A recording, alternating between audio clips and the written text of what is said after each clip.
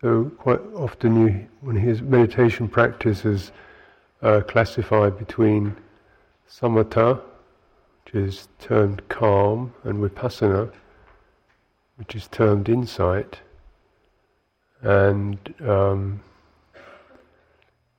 you can come to the conclusion that you either do calm or you do insight, and depending which one you favour, then one can consider, if you tend towards calm, then insight can seem to be just intellectual, philosophical, mental agitation. And if you favour insight, then calm can seem to be stupefying, a sort of dulling of the mind. This is unfortunate, since these are both terms referred to by the Buddha as furthering, and essentially they're not used that much. Actually, they're not that often used. So we seem to have made a bigger thing out of this than is really necessary, with some unfortunate results. Because you wonder, how calm should I keep before I practice insight? Do you need any degree of calm before you practice insight? And so on. And the Buddha doesn't really mention these terms that often. Particularly insight, vipassana occurs maybe, the word occurs perhaps 10 times in the 12,000 suttas of the Pitaka.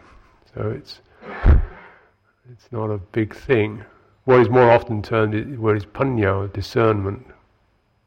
Liberation through citta, and liberation through discernment. So liberation through citta is primarily the easing and the release of the energies, the tensions, the slackness, the lost qualities of citta. When we go out one way or another, it's kind of healing that, so the citta becomes more steady, calm, expansive, agile, flexible, and so on.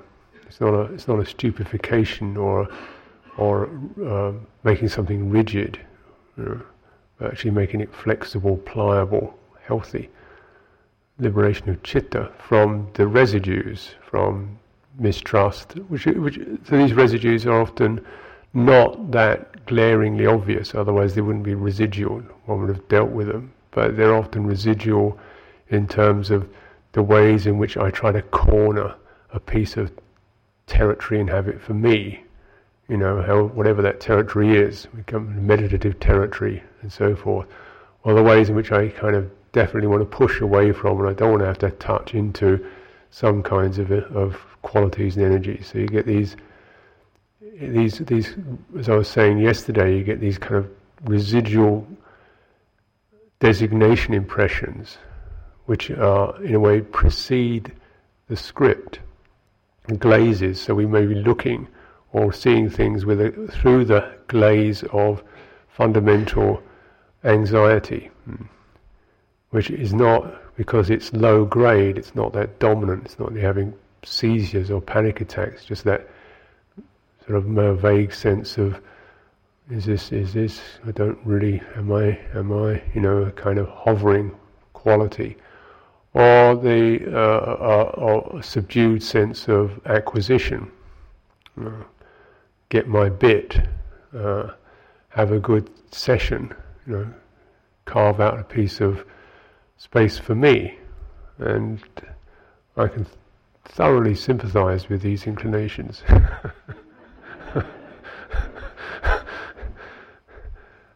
But they are stressful. That's the point. It's not that they're wrong, just that they are stressful. If one could dismantle these, that would certainly be a relief, wouldn't it? So there's an energetic quality of that, where maybe we can actually feel into some of that nervousness or that itchiness and just relax, just be present. You don't have to get anything, you don't have to shun anything, this kind of qualities, which naturally becomes a lot more possible the less heavy stuff is rumbling around. When you've got a bunch of wild elephants running through your brain, it's difficult to really be that kind of, easygoing and flexible about it all. So certainly some sense of a bit of gardening is necessary in there. I don't really see that as kind of spiritual narcissism, just to want to feel vaguely okay. So then the other kind of release is the release through discernment, or panya, which means that one is also clearer that whatever occurs, whatever happens, cannot be held, cannot be grasped, cannot form a conclusive pattern I could call myself or mine or me. Whatever happens, for good or bad, cannot actually form a lasting conclusive pattern. This is what anicca and anatta mean, using a different way of describing them. So because forms are essentially fundamentally, absolutely fundamentally impermanent, because they are energetic, they are dynamic, they're not lumps that suddenly come flashing into consciousness. They're energies that build up of like magnetic fields and form rather swiftly, of course, into seemingly substantial qualities or moods that we then fixate upon and make even more rigid by our efforts to push them away, or efforts to hang on to them, or fix them, or analyze them, or something. So that these energetics attract more this accumulative energies, and the whole thing is really, forms, or is formed, driven by, and reinstates the sense of me. Me has all this stuff happening to me, or me who's getting all this stuff going, or me who can't manage this stuff, or me who's watching this stuff. So this process of crystallization is called becoming, bhava, or existence, or being. The terms are not that satisfactory or permanent.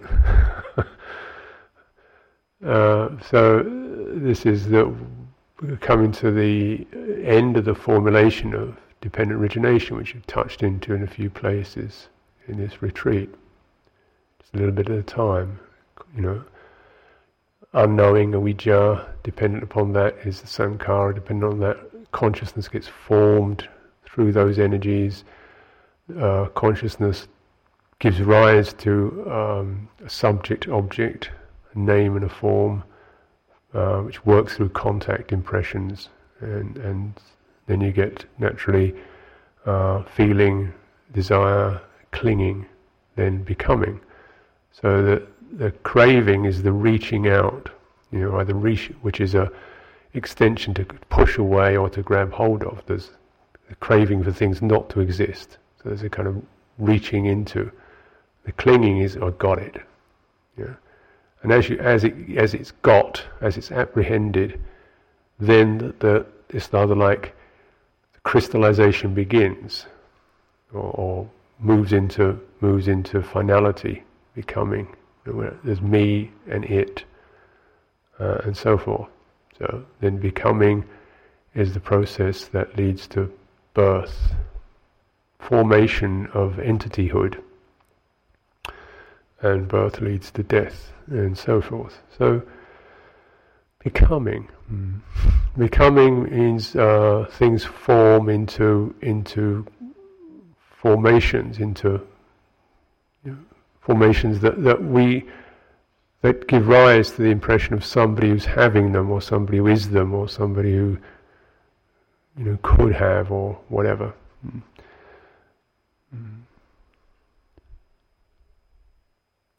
So the liberation through insight, or through discernment, is through reviewing this whole process, and you never actually become anything. We're always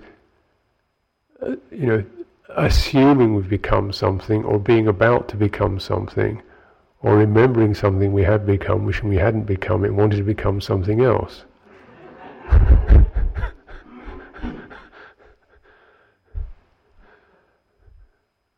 But right now you're not becoming anything. Yeah.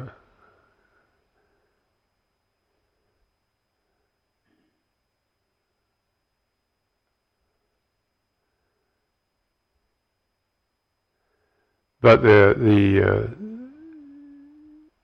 maybe one kind of gets a moment when, oh yeah, and how long then something happens, something starts moving again, because we are in this experience of the life energies. You have these as I said, this patterning through which energies flow, the body patterning, the heart patterning, and the mind patterning. So even if you check them briefly, like there's nothing to do, nothing to become, maybe for a moment you get that kind of, oh. And this energy starts building up to, oh, that's a good idea, well, I really got that. Or something of that nature, because it's like one checks we check the stream, but then you still have this kind of formative energy, which wants to take some kind of form, which is based upon taking some kind of form. So that the deeper liberation occurs through being able to get a feeling for how energies move and how they can be expanded, released, with this an insight or panya, and insight gives us almost the focal point. You get to that particular bit there. Yeah.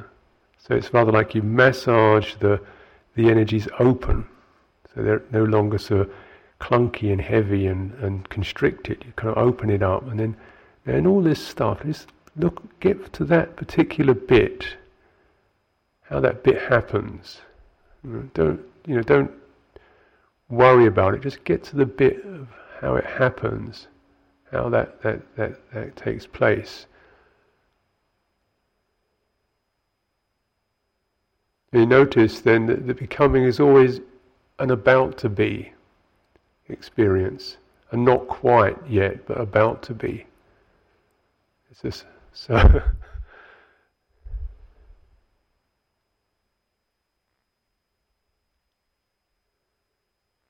And it's the qualities of trust and ease and relaxation that you build up through cultivation of calm that allows one to that space to just be left open. And then the qualities, energies of mind, energies of being, form into a kind of a radiance, you might say. A radiant sensitivity, a radiant presence. So there's still those life energies are still there. So this is where the Buddha distinguishes between either a complete extinction, which you might kind of deduce from some of the language of the translations in the scriptures. We're looking for a complete extinction, which on certain bad nights sounds like a good idea. If only it worked. or eternal bliss. You say it's an even better idea, but probably less possible, but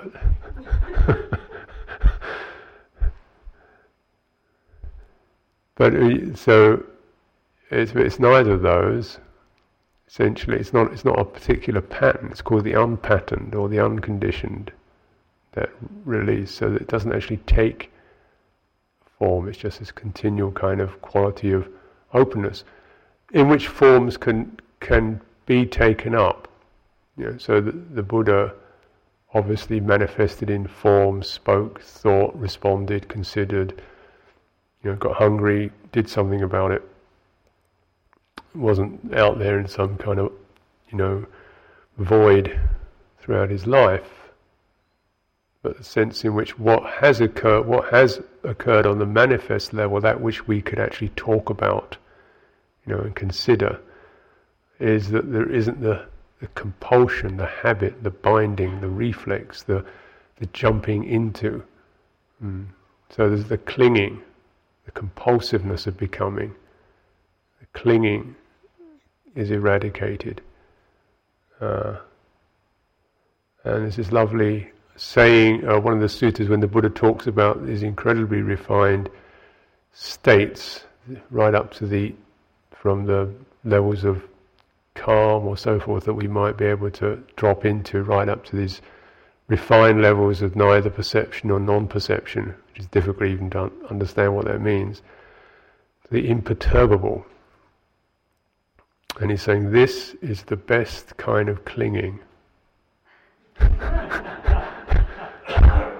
If you want to cling to anything, don't bother with the level of soap and cheese and cornflakes, or either level of beliefs and views and theories. This is if you really want some good stuff, this is the best. It's the longest lasting. It's the most satisfying. But then there's the but. The liberation of the mind is through the complete relinquishment of all clinging. Which is kind of lovely, simple, and it's beautiful when one reads the sutta, because you kind of think, wow, well that's good, wow, amazing, well look at that, you're really getting places. You build up to this kind of apparent climax, and he says, yeah, but actually the main thing is letting go. You go, oh.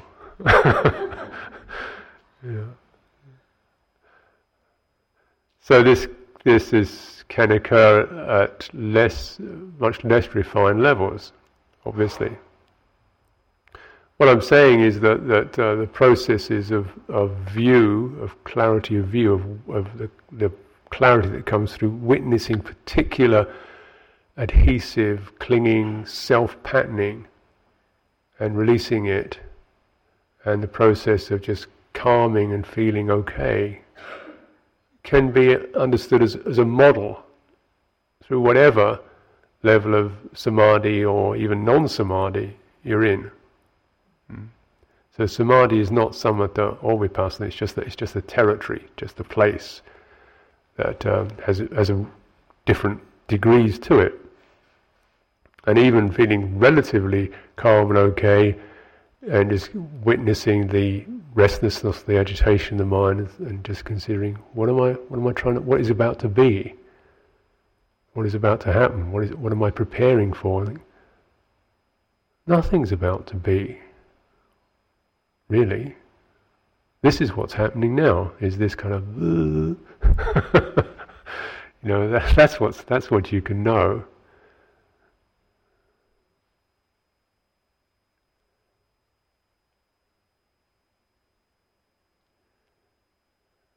Now things, of course, do occur, but what we probably begin to recognise is that many of them don't. And the more balanced we are in the present moment, the more we're able to properly attend to and manage what does arise. So this huge culture of fear, defence, craving, anticipation, what we call progress, in fact, can be released from the tensions and the demands of that. Essentially, we have this form, this bodily form, and it lasts for so many years, and it gradually degenerates and dies, and passes away. This is all that happens on one level, So this is what happens. It's happening now. We're all, something's coming into being, and we're all dying a little bit. This is what's happening. And it's okay, actually. But I can certainly worry about it. I remember, when I was going to nursery school, 4 years old, I was terrified of going to school because I'm sure that if I didn't know my 8 times table, I would be mercilessly punished. So I was kind of dragged to school, screaming and howling, preparing for the worst, be cross-examined by these huge, towering, intimidating teachers who would catch me at my weak points, humiliate me and brutalize me. And they just kind of welcomed me and they said, "Oh, here's some putty, play with the putty, play with the clay." And, learn, oh, this is great, just kind of goof around. It didn't happen,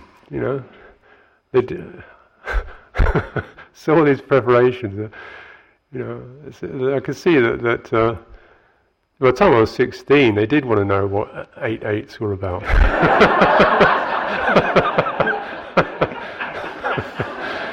So there was a kind of slow waking up, but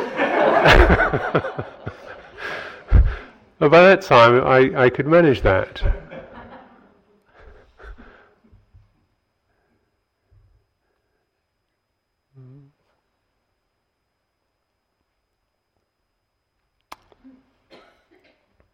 So the sense of, the kind of anxieties that one can go through is a kind of designation pattern that gets established. I don't know exactly why, but there's these kind of patternings of contact where one sees things through a sense of, oh dear, am I ready? Is this going to happen? I'm going to be okay. Or I guess reaching out. Let's get the next one. So this steadying this, there's nothing that's going to be, nothing is going to happen. Apart from that particular, this is the only bit that you really feel. This bit, this kind of push, this holding back. And that's the basis of it.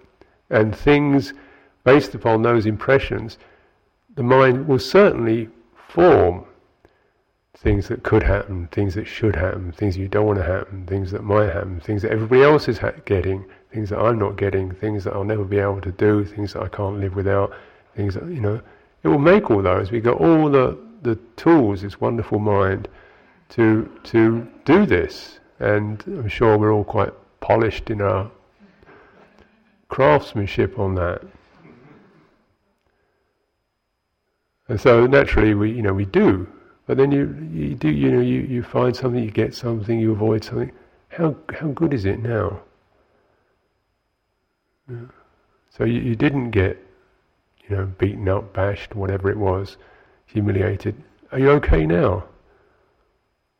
No, because there's still the possibility that it's in the future.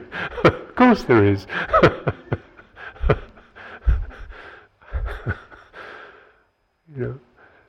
So there is an end to it through that. And then it's a matter of beginning to see, well, can one actually release some of this extremely meaningful stuff that is perhaps low grade. It's not jumping up and down. There's a kind of background colouring, tints and taints. Towards being something, becoming something, or towards not being something, not becoming something. These are the primary tints that taints the Buddha said that we need to come out of. So that finding a base in the present where we can begin to relax some of that. However, whatever kind of level of consciousness we're working on. So in the sense of, well, now we're Friday, this is the end of the retreat, I wonder, then can I cram as much as I can into the next day? So I walk out with all that I could possibly get out of it. All the answers, all the truths. It's then how to turn retreat into something that is more tainted and unfulfilling. Oh my goodness, weekend, Monday I'm back to work. Oh jeez, what do I do about that?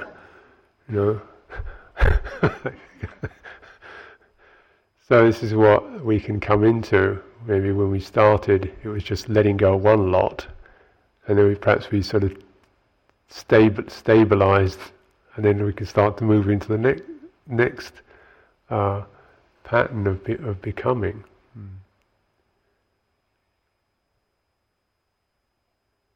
This requires, some skill and time to open out.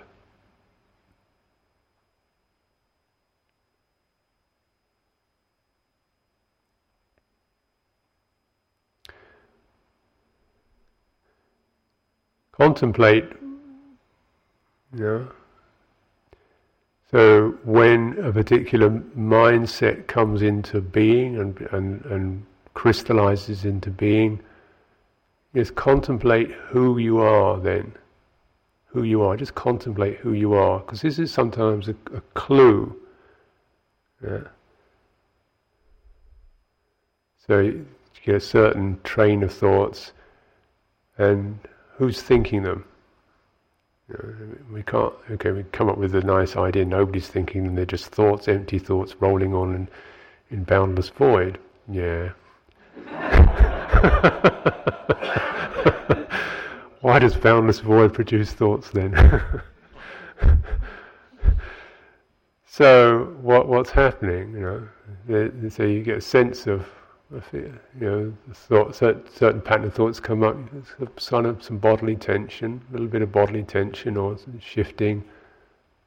And then, if you like, it's relating to it emotively, tuning in.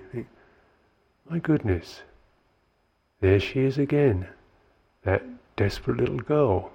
There she's still there, There he is again, the one who nobody ever listened to. There he's still there, 5 years old.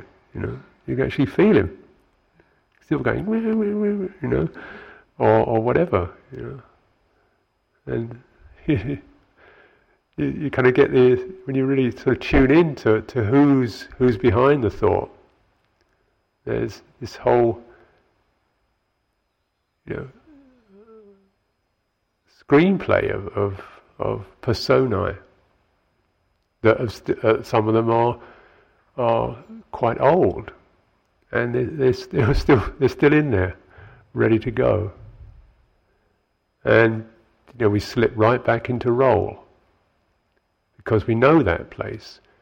So we've done that act. We can do it again. We've probably done that act 1,000 times. So here we go again, back into poor me, or whatever it is. There we are again, complete with the script. We know the lines by heart by now, script, and then we move out and start acting it. And the theatre obediently forms around that particular piece of play. This is called birth. And, the thing to at least conceptually remember is this is where you're going next time. if you don't move out of this one. You've got another lifetime on this one. Wouldn't it be nice to let some of these creatures go, Say, thanks, great scene, great acting, enough now, You can retire. So this is what anatta is. It's a kind of deep retirement policy.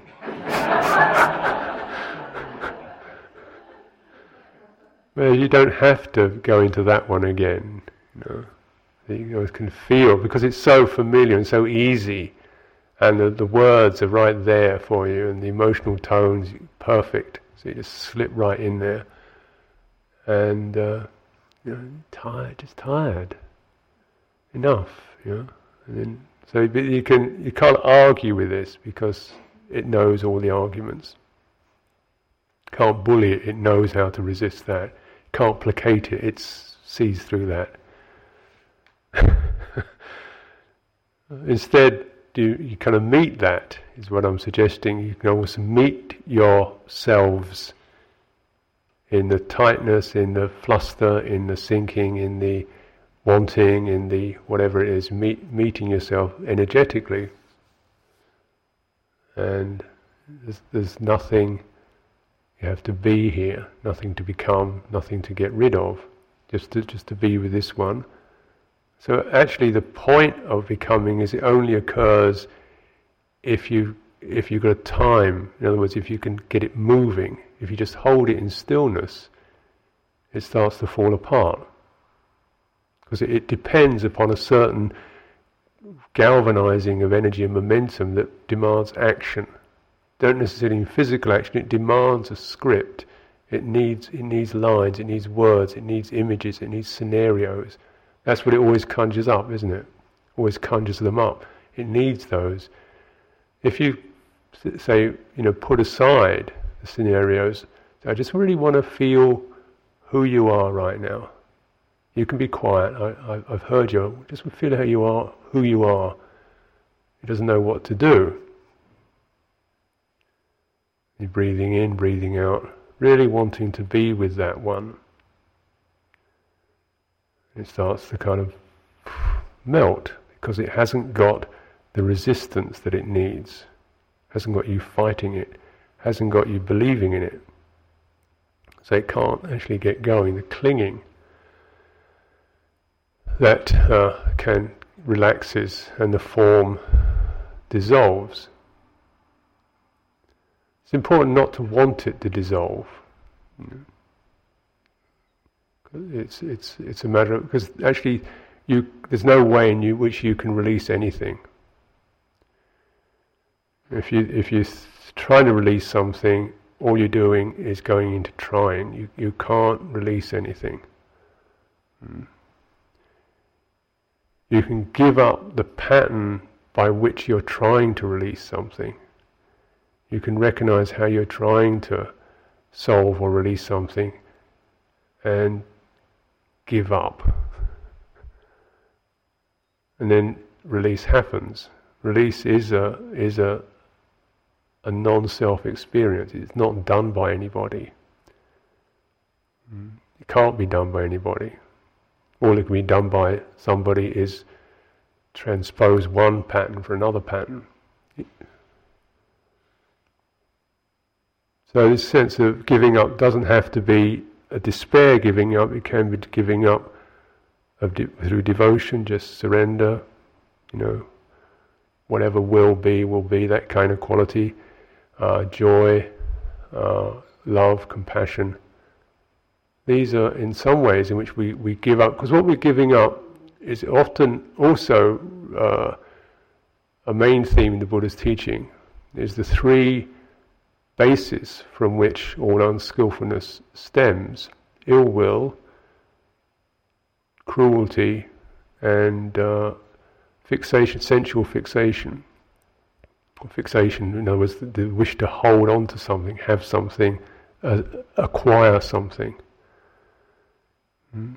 So the giving up of that is on any level, is through the cultivation of kindness or non-ill will. May this be well, this frightened little being that I've just found, may he be well. Please stay here as long as you like. Non-cruelty, not slap, snap out of it, kid. You disgust me, that kind of thing. Non-cruelty, compassion for the hurt or the lostness that brings that into play.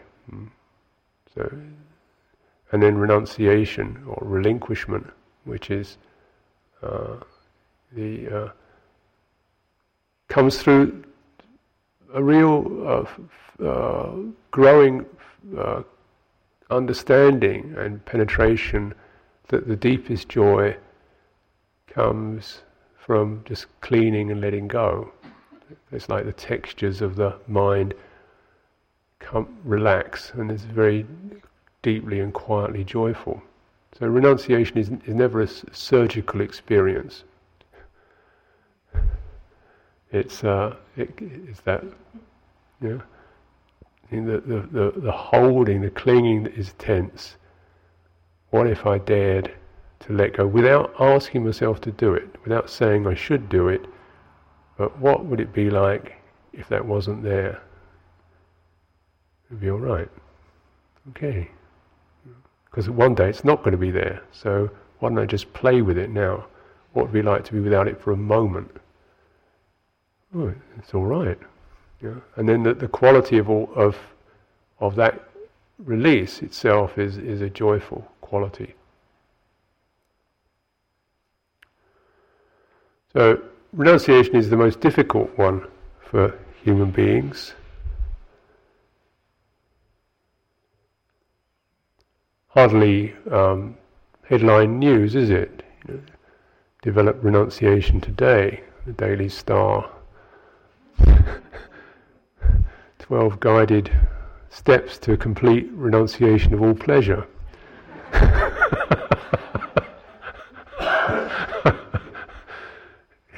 Guess how many people will buy that program?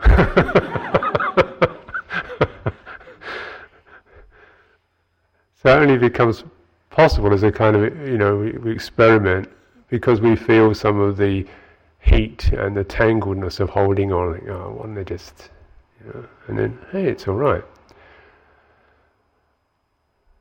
I noticed this, I was practicing this when I go through I do a lot of practice with food in monastic life, because it's all of the sensory fixation can only really kind of land on food, sweets, drinks, maybe robes, you know, with a bit of pushing, you know. You can, you know, get a bit fixated on the colour or the texture of your robe. It's difficult to do. But it is possible when there's nothing else. So the food is always possible, because you do get hungry and the body does need food, so you get that kind of pulling into it. And so this is always a kind of hinge point in monastic practice, because there you are, alms mendicant. You only get it when people give it to you. You only get it one time a day, not whenever you feel like it. So it's this quite a crucial time of the day. You know, it's about to happen. It's about to be. You know, let's get in there.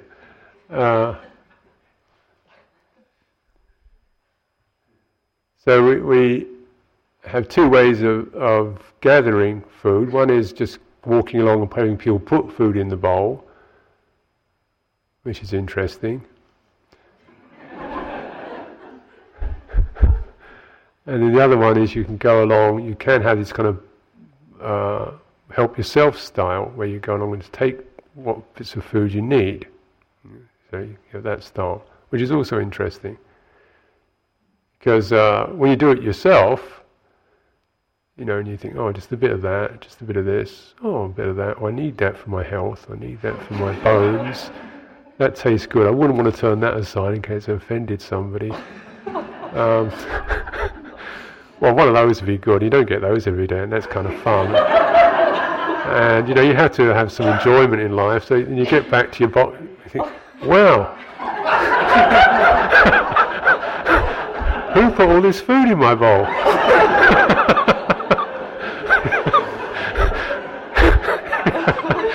Because whoever did, they're not there anymore. You know, it's a different person by the time you get down. You get down, you sit down, you kind of become a committed, firm renunciant again.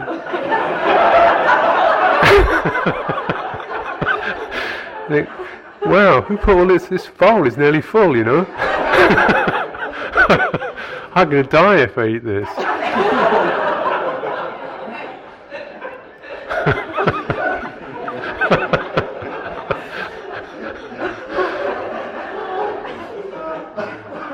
So you think, tomorrow, this is going to be different.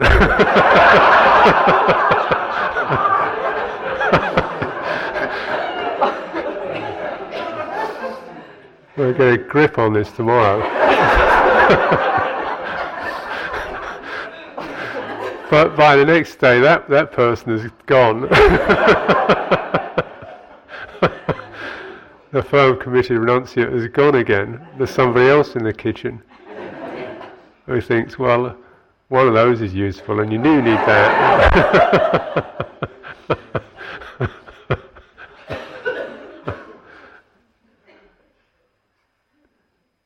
So this is quite a basis of practice.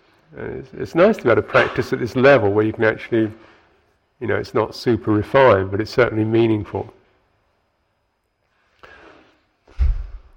And I noticed, as I come towards something that gave me a feeling of pleasure, first of all, it's just something that's happening through my eyes.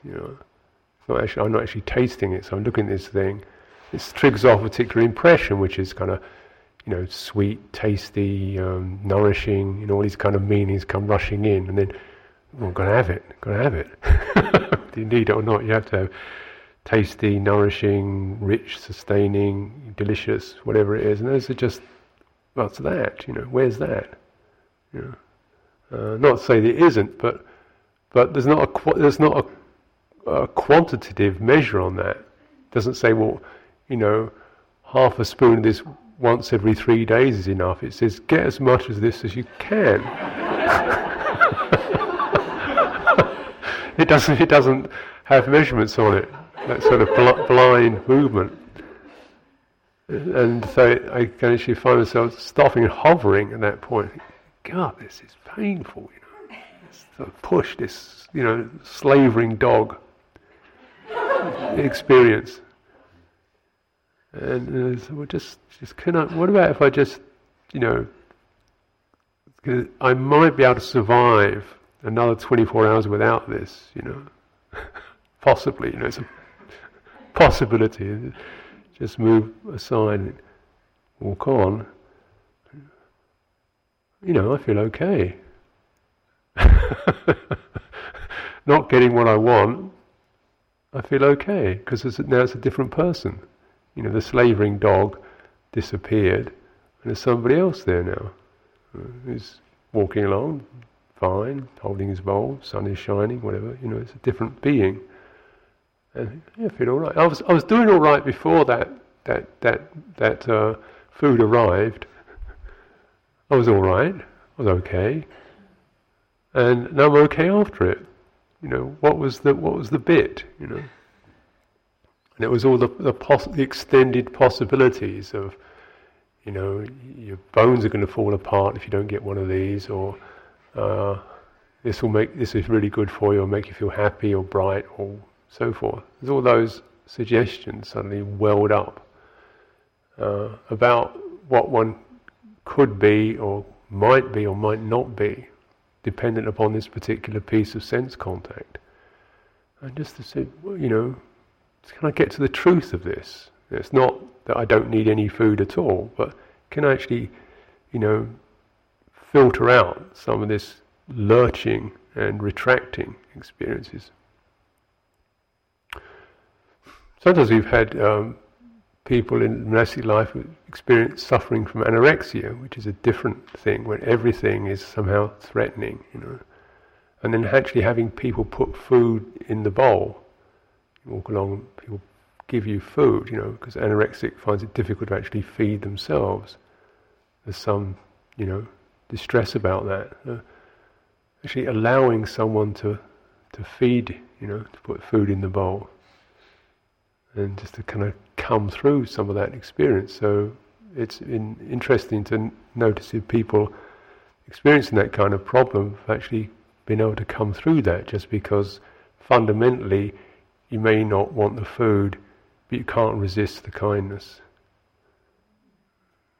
So you can't resist the generosity and the sharing. So, you can accept it, and then maybe you can even eat it, which is lovely. Because that's the main thing. One begins to, when you come out of the food contact, you come into the dana experience. This is generosity and kindness, and that itself is so uplifting that the other thing kind of pales. So you can also shift what you contact, you see, from immediate sense contact to other levels of experience.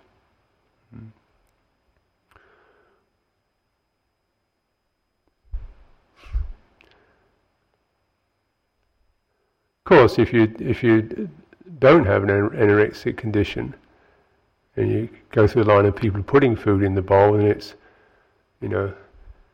she's a bit stingy, or,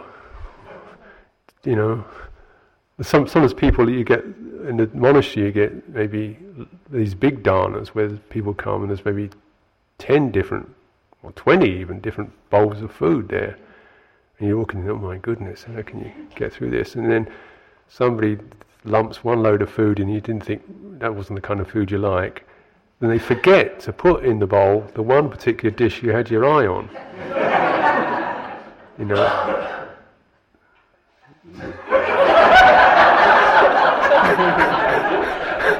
That was, and they forget, they sort of pass over that one in the flurry, and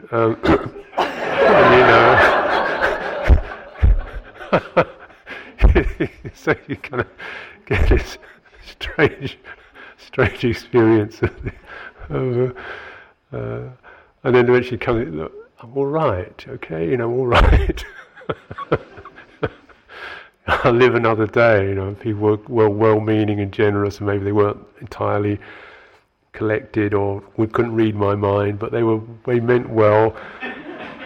I'm okay, and so you kind of come through some of the ways in which the mind crystallizes around particular forms of contact. So contact occurs in two parts in dependent origination. One is the obvious one, which is the immediate sense contact, and the other is the background contact, which is the heart impression of anxiety or craving or ill will, these kinds of things. So you begin to see underneath the immediate topic these kind of more fundamental things. And renunciation certainly is a very good process for throwing up anxiety, bringing out whatever anxiety there is about, will I get what I want, what I need, because it's supposed to be radically insecure. And this is very difficult for human beings, very radical insecurity. Or impermanence, which is a little more comfortable a term. Now when we practice meditation, one of the possibilities, if the samadhi can deepen, is that there's a kind of melting of forms, because the sense of the mind being separate from the body, mentally watching something, begins to dissolve, and instead there's a sense of a participation in a kind of an energetic experience that is not, that doesn't have distinct form to it. It's mostly joyful. It may have subtle forms such as mood forms, such as joy, ease. It can have the impression of rhythm to it, or it could have brightness. So there's the subtle forms. So this is when the mind comes into samadhi, the breathing itself becomes less a matter of, breath as a material thing, and more like being breathed by this enjoyable experience, or experience which is more subtle form.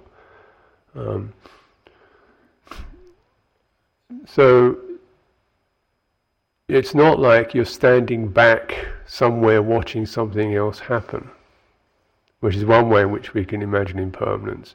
Difficulty with this, even though it has validity to it, is that there's a certain crystallization of the watcher.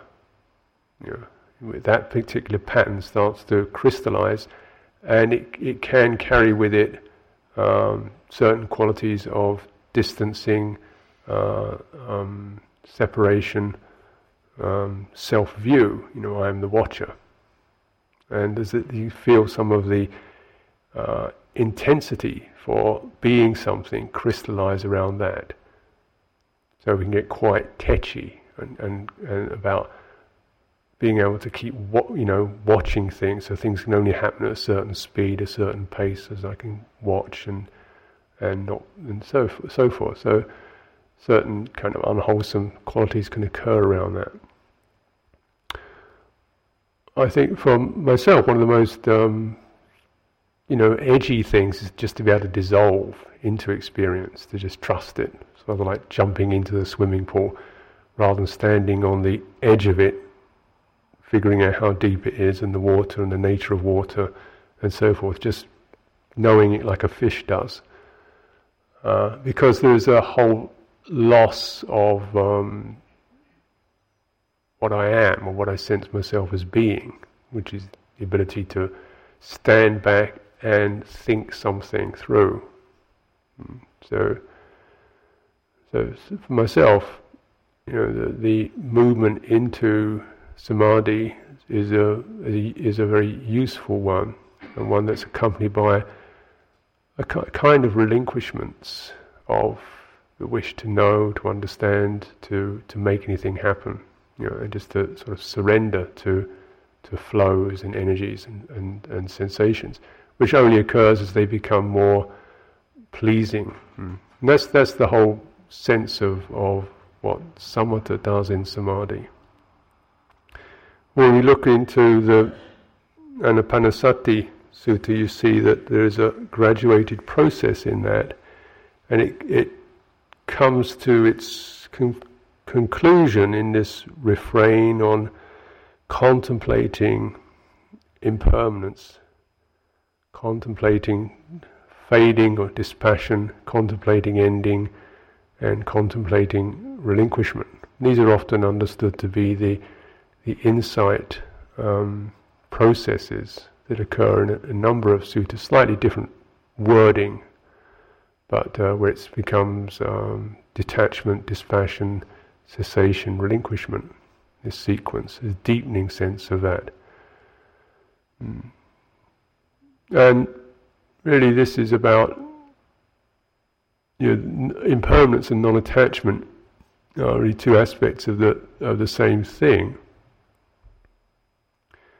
And it's the release into the flow of experience, a release into the changing of it, a release into the insubstantial, the apparent groundlessness of experience.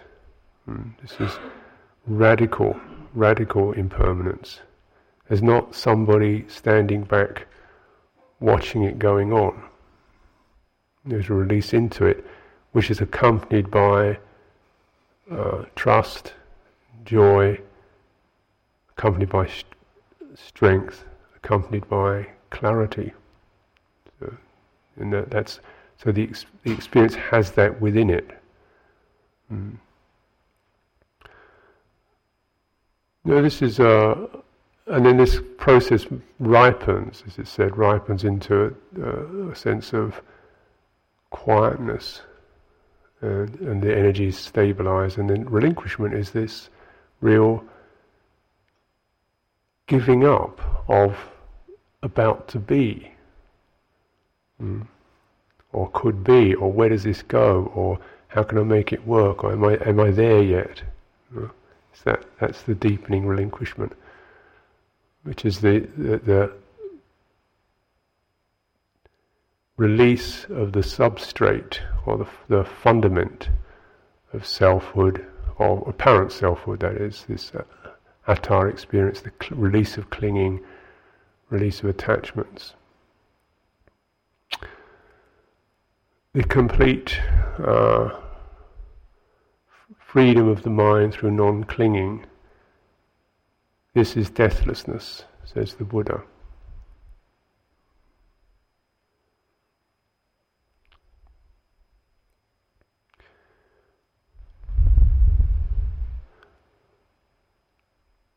In meditation, we may find ourselves moving along these pathways, but it also, at any level, it helps us to recognize what the obstacles are, what they feel like. And all I'm encouraging specifically because it's relatively easy to get an conceptual understanding of the teachings, is how to feel clinging, how to feel who is formed out of clinging. Now, it's not that I cling, but dependent on clinging, I arise. The I sense comes after the clinging. So the slavering dog or the frustrated person or whatever it is comes out of the clinging. There's this contact, feeling, craving, clinging. Then I appear, but it moves quick. And then you think, oh, I'm clinging again. How can I stop clinging? You can't stop clinging. You go back to trying to feel who it is that's clinging. Who is that clinging? Who am I in that clinging mode?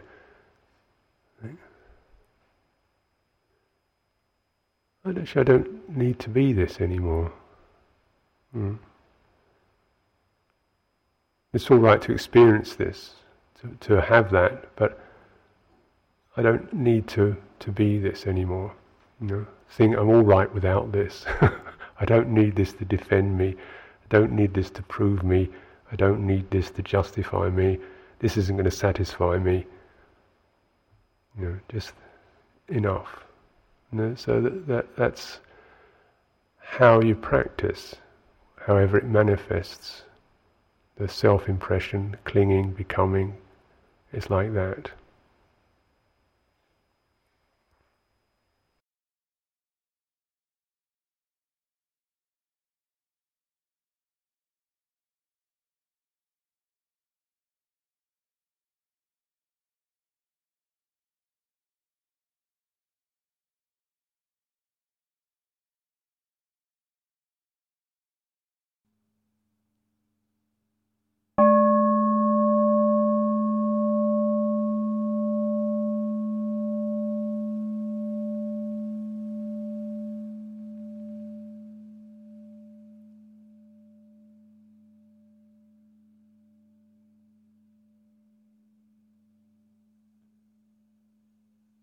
This talk was given by Ajahn Sucitto at Insight Meditation Society on April 29, 2005.